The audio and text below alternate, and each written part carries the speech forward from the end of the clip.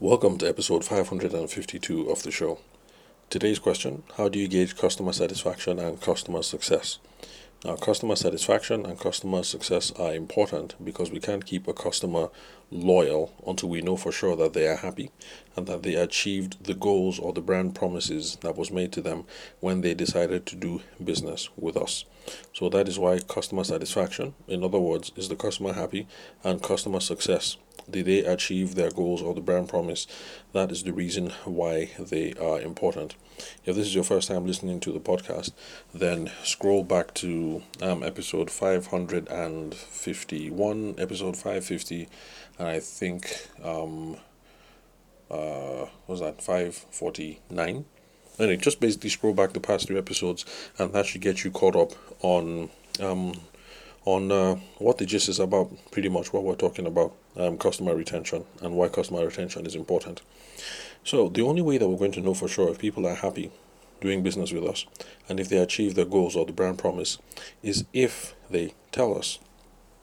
Now, unfortunately, we can't wait and hope that some people are going to just shoot us an email or come to the office or pick up the phone and then tell us what the experience was like doing business with us.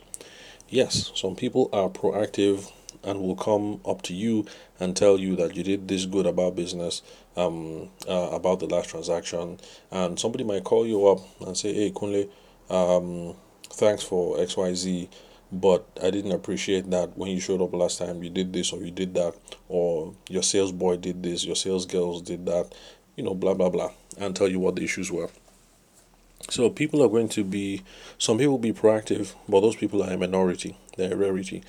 Most people are going to be mum, and they won't say a thing to you, whether you did a good job or whether you did a bad job. On the other hand, if you did a bad job, if they're not happy and they didn't achieve their brand goals or the promise that came with your product or your service, we can trust that they're going to tell excuse me, we can trust that they're going to tell lots of people about how crappy the experience was.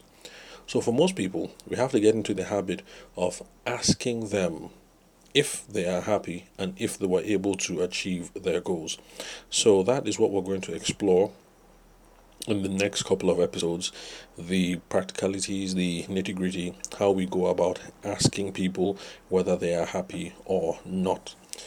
It's a somewhat contentious episode.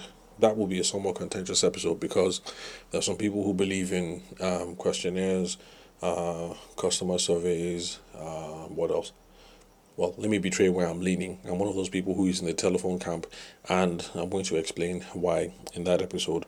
But let's not go into the details now. Basically, just know that the only way we're going to know if the customer is happy and if they achieve their goals by using our product or our service is if they tell us. And most of them are not going to say a thing until we ask.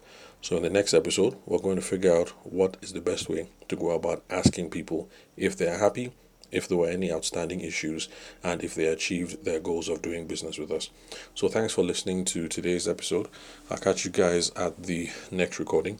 Remember that you can ask me anything by sending me messages on WhatsApp or Telegram at 080 6466 2140. Again, that's 080 6466 2140, and the country code is +234. Again, that's for Nigeria. Country code +234.